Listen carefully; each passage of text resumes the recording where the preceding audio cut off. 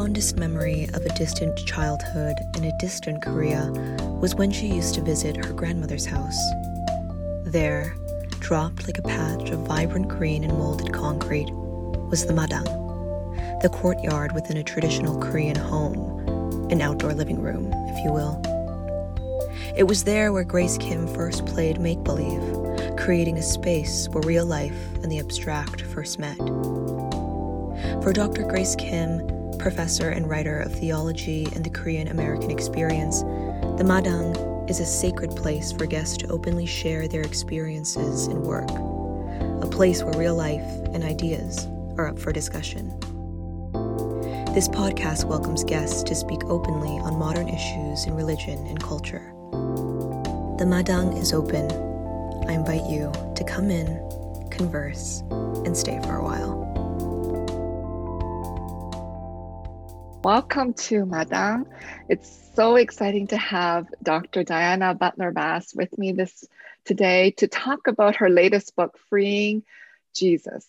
She has a PhD from Duke University, and she has over 10 best-selling books, and this is her latest book, Freeing Jesus. So it's a great pleasure to have you with me, Diana. It's been so long since, with the pandemic, and we're just kind of in our rooms or our cottages as you are. But I had a chance to read your book, and I was like, this is such an important book, and I feel like you wrote it just for me. So do you want to just share about how you came to write about this book, Freeing Jesus? Oh, that's a great question. My last book was on gratitude. And one of the things that I realized when I was working on that project was how grateful I was to be turning 60, to have had a very enriching, I think, spiritual journey where I learned tons. And I was looking around and realized that a lot of my younger friends were really struggling theologically. You hear a lot about people deconstructing or leaving Christianity altogether. And I guess I just wanted to put my story out in the world to help my friends.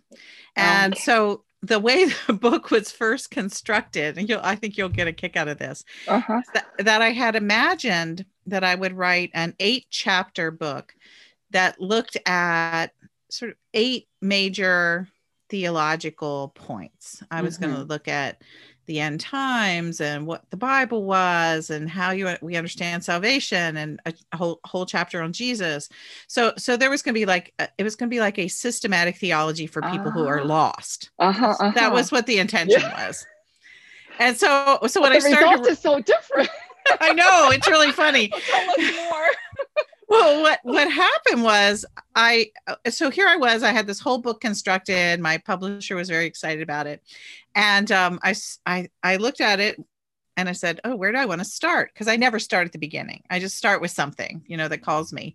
And so I thought, I'll start with a Jesus chapter. And so I sat down and I started writing. I wrote 80 pages of that one chapter. And, oh my gosh. And I went, amazing. I went, oh my gosh. It took me a whole summer. And I thought, if I write 8 chapters of 80 pages each, this is not going to work, So I called my publisher up and said, I think I'm writing a book about Jesus. And they were a little reticent about that at first, but I convinced them that I could roll many of the ideas, the theological ideas, into talking about Jesus. And so that's where it came from. It was this, I just want to share stuff about how you can stay Christian with people I know who are struggling with that. And what resulted was the book about Jesus. No, and that's why I find it so important, because I felt like you were writing it to me, because even I struggle, and everybody struggles with Christianity. My struggle is the masculinity of Christianity. So the male God and the male Jesus. So after my first book, The Grace of Sophia, I never returned to Jesus. I just kept looking at the Spirit. So that's why I thought your book Freeing Jesus was so refreshing. So you have, and you share a lot, which was so funny. Some of the parts got me rolling on the floor laughing. But your chapters are Jesus as friend, teacher, savior, Lord, way, and presence. And I thought that was so beautifully put together. And it was like taking me on a journey to finally say, okay, I can't get rid of Jesus anymore. Because your last chapter on presence, you kind of, I can't say it bad, like you say it, everything you write is so beautiful, and I can't articulate it very well. So people have to read it and look for it. But when you're talking about Jesus as presence, you said you can't separate the Jesus from the spirit. And I thought, is Diana speaking to me? Because that's what I've been doing to kind of help myself get rid of Jesus in a way. I can't, and I was telling everybody, I'm not throwing Jesus out, but it was just so hard because of the church background that I have where Jesus is male. So if you can just say a bit more, because that just moved me and touched me so much. So if you can say more about that. I'm glad to. The whole book is written in what I call memoir theology, and I'm sure that you wanted to talk about that a little bit more. No, yeah. I'd be very surprised if you didn't. Yeah. I know. Remind me to come back to that, because that's another question I had. So go ahead. Yeah. So I jumped the gun a little bit there, but it's important in answering this question because me too. That whole question of Jesus as being a male. I mean, you and I both know that is a classic question of feminist theology. Is what good is a male savior? That's to why women? I was hesitant for you. Oh my goodness, this strong feminist voice is going to write about Jesus. But it was so refreshing. Okay, continue on. Sorry to interrupt so much. I'm just so excited about the book. So continue on. Well, I'm really happy about your response, because what I think it says, for both of us, is that what I've written is an incredibly strongly feminist book.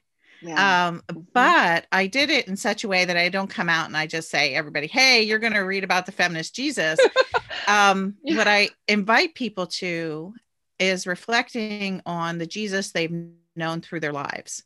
And because I'm a woman, that Jesus appears in a particular set of stories and around a particular frame.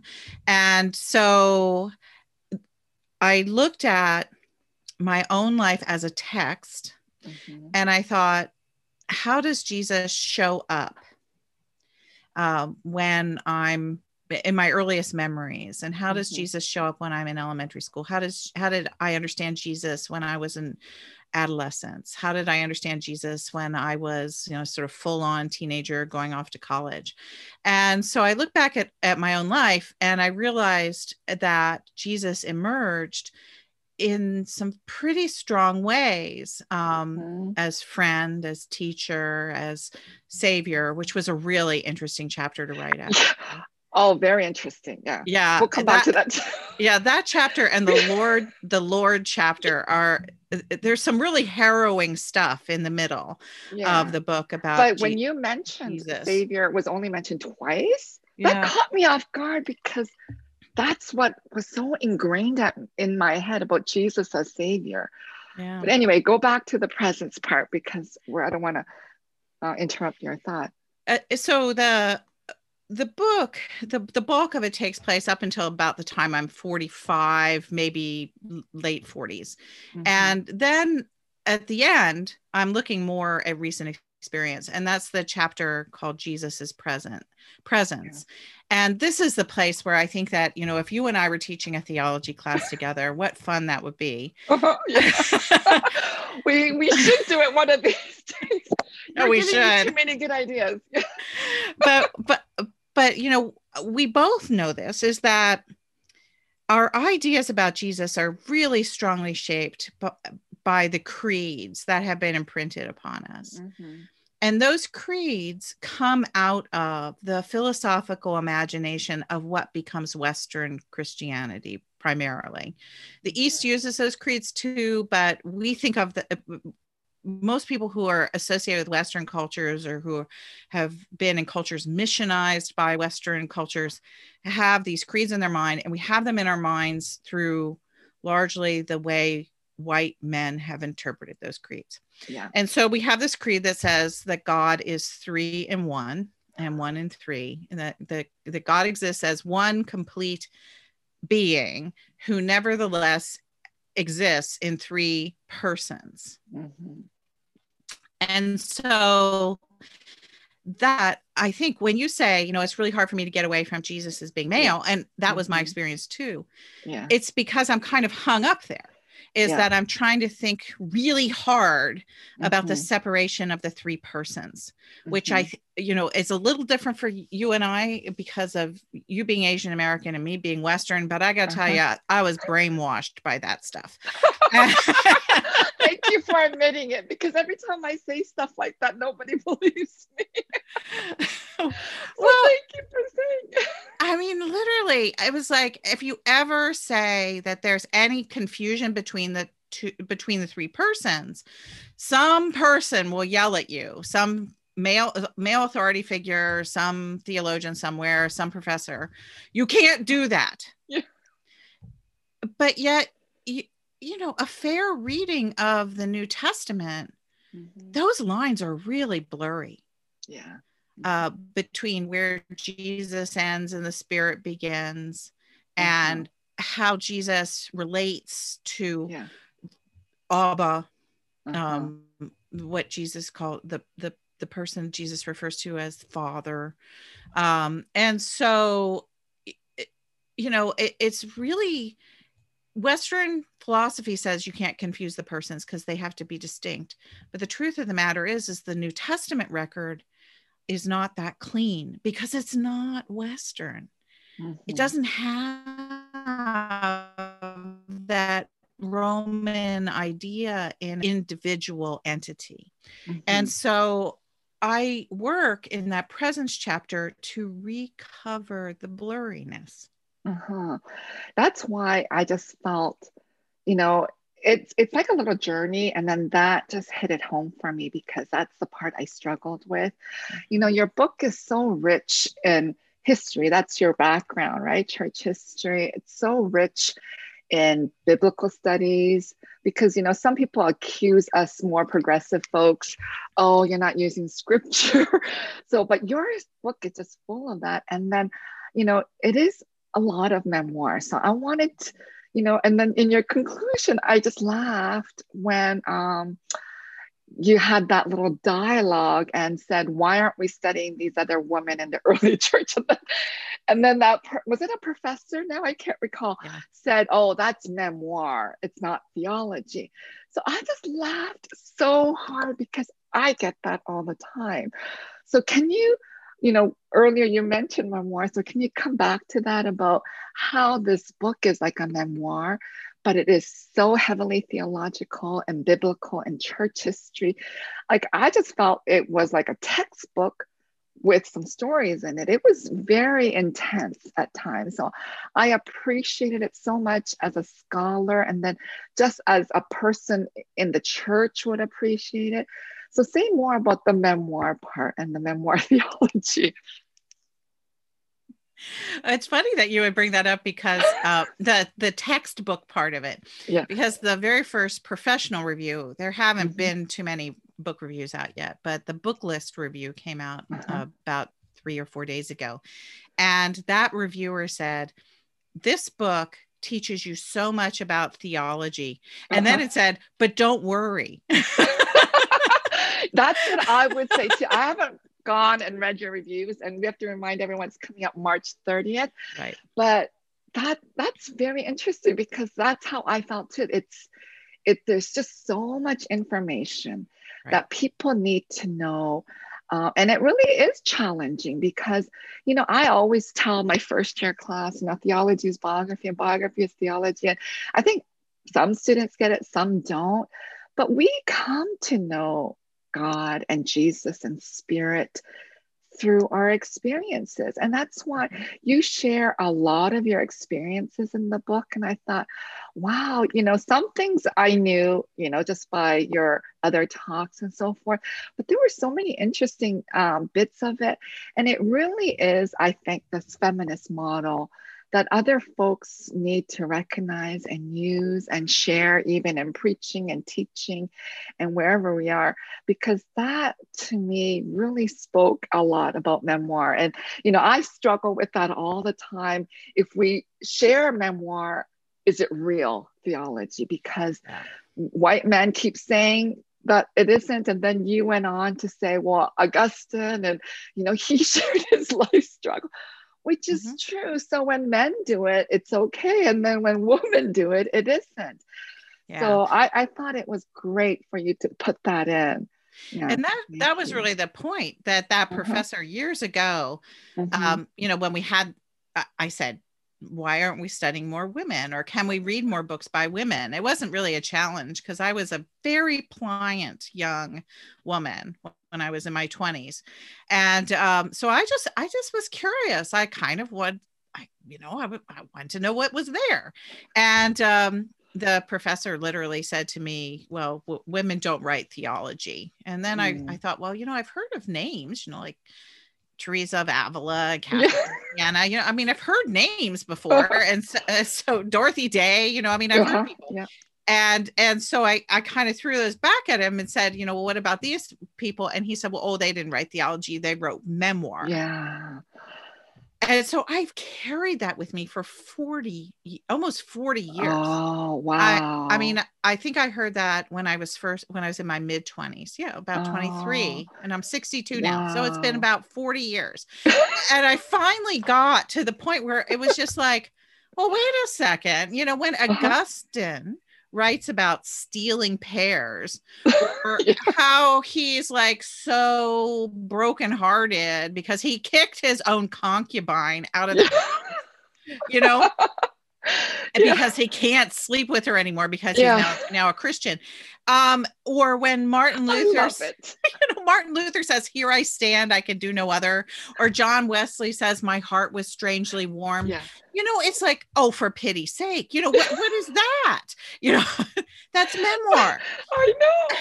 And what happens is those men, and we can come up with a lot more examples, but Francis of Assisi stripping his clothes off, going into the village, saying that God told him to rebuild the church. Literally every time you turn around and look at something a man wrote, it comes out of his experience, but it's been privileged into this other category that we call theology. And so in a sense, it's church elevated memoir. And it's memoir that the church insists has to colonize all the rest of our memoirs. Yeah. And that's the part that really gets me, because it's like, a lot of people talk about decolonizing theology right now. Well, the truth of the matter is that, man, we've all got to do it. Yeah. Here I am, white woman, blessed by levels of privilege that I still am exploring. But the truth of the matter is that I feel still, even at 62, like is my story less than Augustine's story? Those questions haunt me, and then I kind of wake up from that haunting dream and I say, no, they're both just stories. And what has to happen, I'm convinced, for Christian theology to move forward into a real global guise and a genuine form of, I think, the pluralism that was always intended to be, is that we have to bring so many more stories to the table. And part of my sadness, and I do mention this in the book, I can imagine myself preaching on it a little bit more as the book unfolds, in public. How many of those memoirs have been lost? How limited is our view of Jesus because the church only approved of several dozen of these memoirs as theology, and how has that limited our view of Jesus? I mean, I think these are really serious questions. Mm-hmm. And so in writing this book, those are questions that I intended to press towards the end in a gracious and life-giving and, I think, inviting way. Yeah.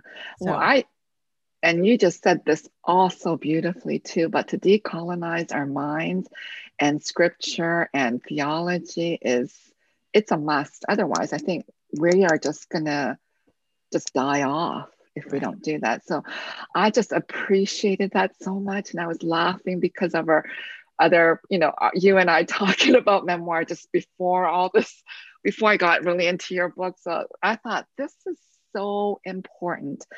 And if people want to get to that, that's in the conclusion part. And then I just, at the beginning, and you and I spoke at this feminist conference many years ago in Indianapolis. And I remember I heard you speaking about you being from a Quaker family, but your ancestors, so the first immigrants here. And you talked about it here again in the book, and you bring in Quakerism and then, understanding a friend. So if you want to say more, and I was interested in it because I'm a Presbyterian ordained, but I teach at Earlham, which is a Quaker school. So, it is so, I don't want to say polar opposites, but it is so different from my background. And, and earlier in this conversation, you were talking about creeds and, they don't have creeds, but the concept of friends, I think is kind of, it's worthwhile to explore. And maybe your readers have never heard of Quakerism because it's so small today. So I thought it was very enriching to read that part. So if you want to say a bit more. Well, the first chapter is the idea of Jesus as friend. And because it's a memoir, the place that arises from is literally going back and sort of scouring my childhood memory and asking myself the question, what are my earliest memories of Jesus? And my earliest memories of Jesus were quite, they were very warm. And it was almost like Jesus was an invisible playmate. And I make kind of fun of that because, of course, my atheist friends always say, God is like your invisible friend. And my response is, well, what's wrong with that? Especially, during the pandemic, we've all needed invisible friends. And so I take this idea of friendship, which is often, it's not just atheists that's kind of look down on that idea with scorn, but I've often heard, preachers, particularly male preachers, say, oh, Jesus can't be your friend. Jesus is your Lord, and so really divide those two. Or even my friends make fun of what they call Jesus is my boyfriend music, And so we take this idea of friend and we've, we kind of feminized it as an insult, and we certainly infantilized it as an insult. And yet, wow, there's a huge arc of biblical narrative about God as our friend. And then, of course, in the highlight of Jesus' discourse in the latter chapters of John, right before the crucifixion, Jesus literally says that to his disciples, I no longer call you servants or slaves. There's kind of some interesting ways of interpreting that. I no longer call you servants, but I call you friend. And the radicalness of that within the cultural context that Jesus said those words, or of course the words being attributed to Jesus in that discourse. I mean, they're just enormous, and they say so much about the early church's idea of the relationality that we have with God and the intimacy that we have with God. So that's the biblical narrative. But you ask about the historical part. And it was several years ago, almost a decade now, I guess, is that I discovered that my oldest American family had come from Scotland and also the north of England. And somehow both of these streams of the family got here to the New World before 1660.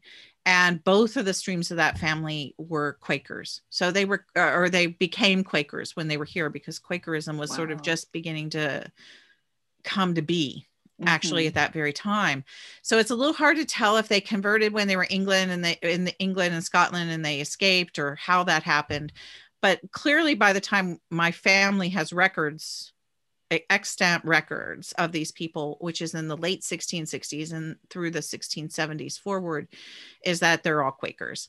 And the Quakers, of course, Quaker is the nickname, kind of a rude nickname assigned to them, because their bodies shook when they had sort of these encounters with God. It was a very ecstatic kind of thing at the early stages. But their real name was the Society of Friends. And the idea was that they were friends with God and friends with one another. And that this idea emerged within the context of mid-17th century English culture, which was so rigidly hierarchical. English culture is still hierarchical, but a little less so than it was 400 years ago. And so it has this really, demanding hierarchy.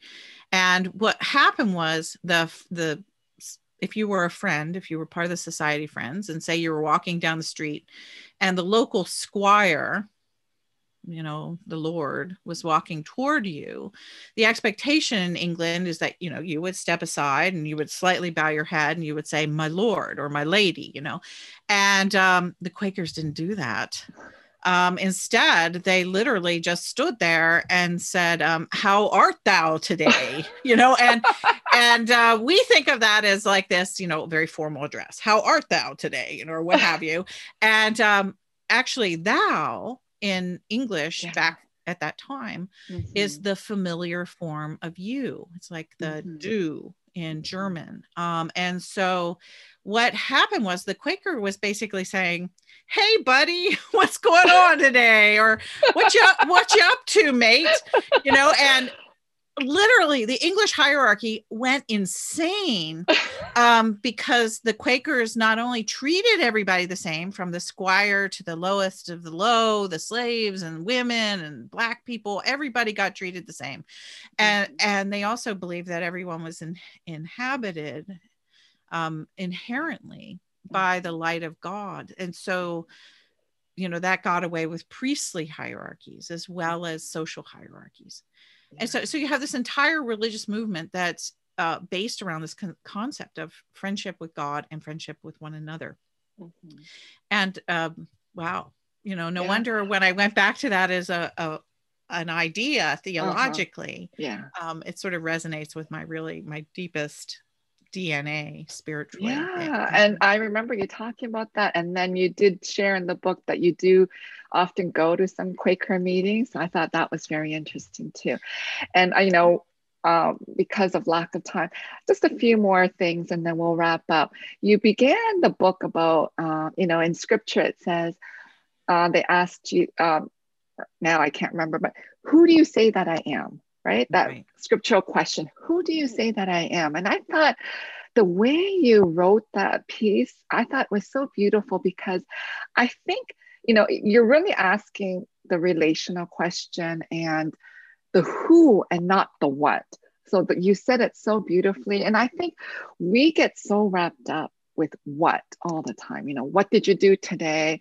What book did you read? What book did you write? Everything is about doing. But even when we think of the language, the word human beings, it's not human doings, it's human beings. And we don't concentrate on the being. And you really, reminded me again about being. And I think that, is all tied in with, your concept of Quakerism and, the being part, being in silence with God. And then the last chapter, every chapter was interesting. We don't have a couple of days to talk about your whole book, but even the presence of God, the being of God, I thought you just wrote it so beautifully, and it just pushed me to think more deeply of my relationship to Jesus and to God, and even my own personhood. So if you can just say a bit more about that. The part that you refer to, of course, is at the very beginning, I talk about Paul's experience on the Damascus Road, and how this experience of Paul and Jesus is so foundational to everything that becomes Christian theology. You know, no experience, no Christian, no Paul, no theology, no New Testament.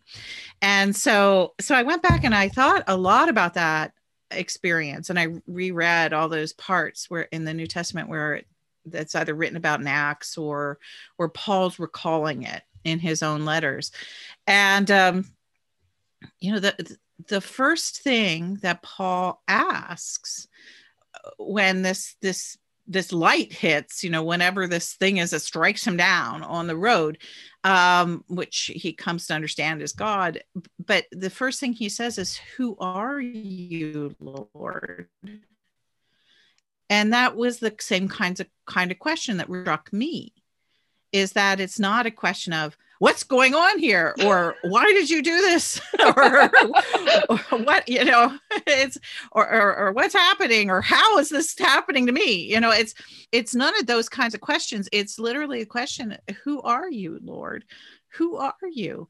And that seems to me that is not only key for understanding Paul, because I think that the whole Pauline corpus of letters is that Paul is trying to understand who he met on that road, and that it becomes Paul's sort of underlying question for the whole of Paul's journey.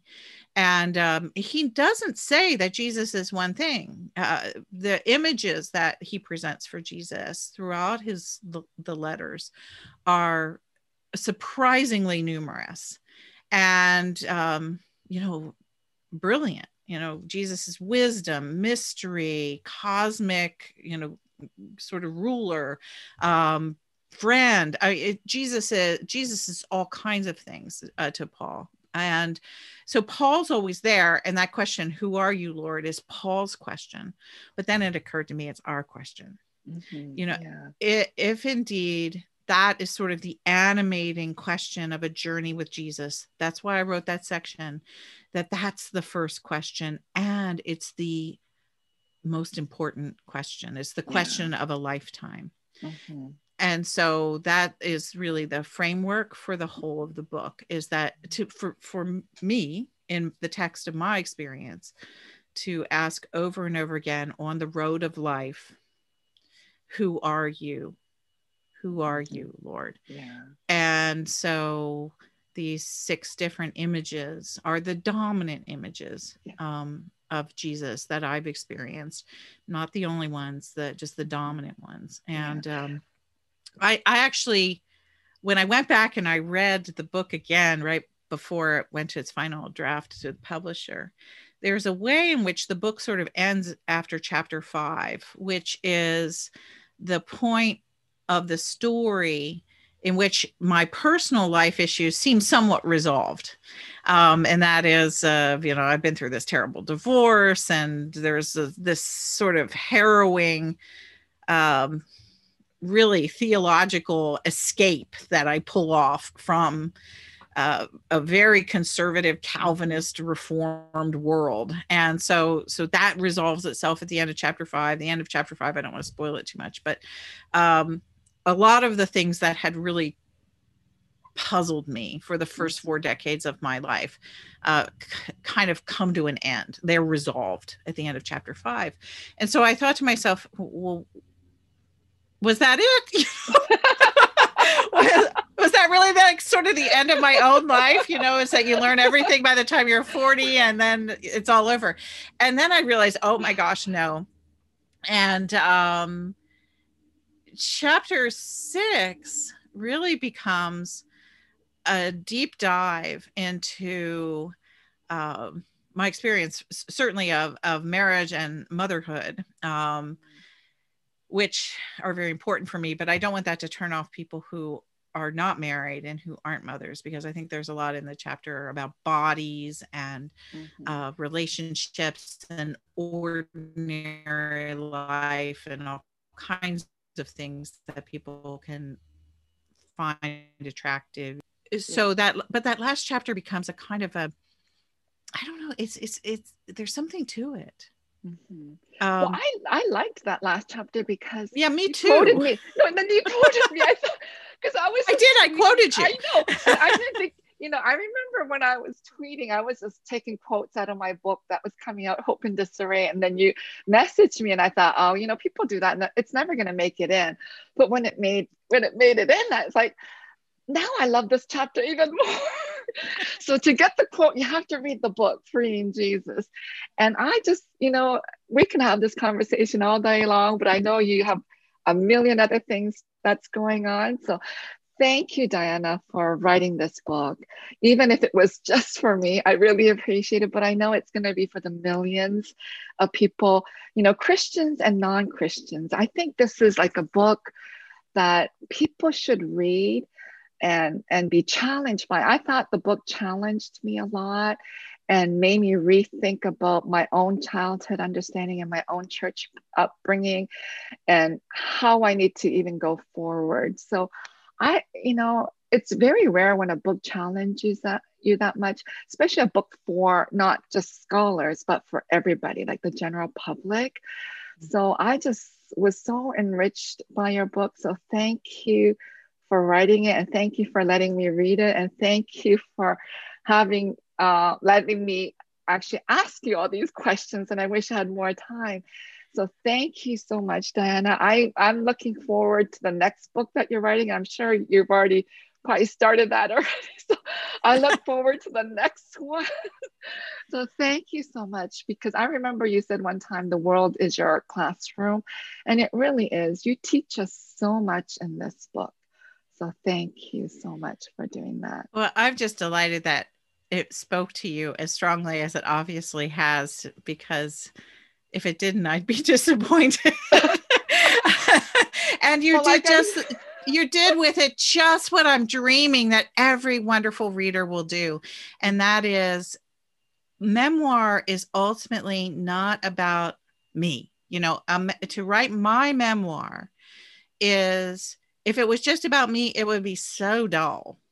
But memoir is using our lives as a text in order to see the world and understand more deeply how to live fully.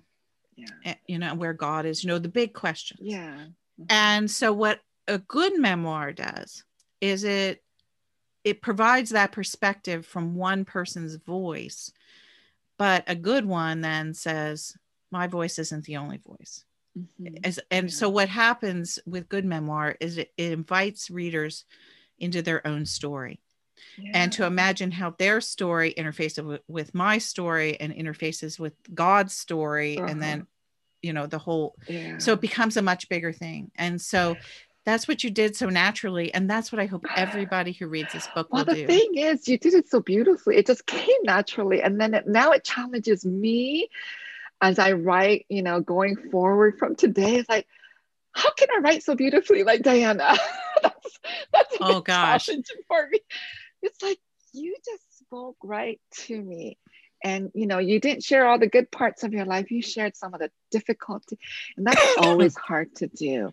But you shared it in a way to invite us readers. And, because I write too, I'm like, that's art. Not anybody can do that.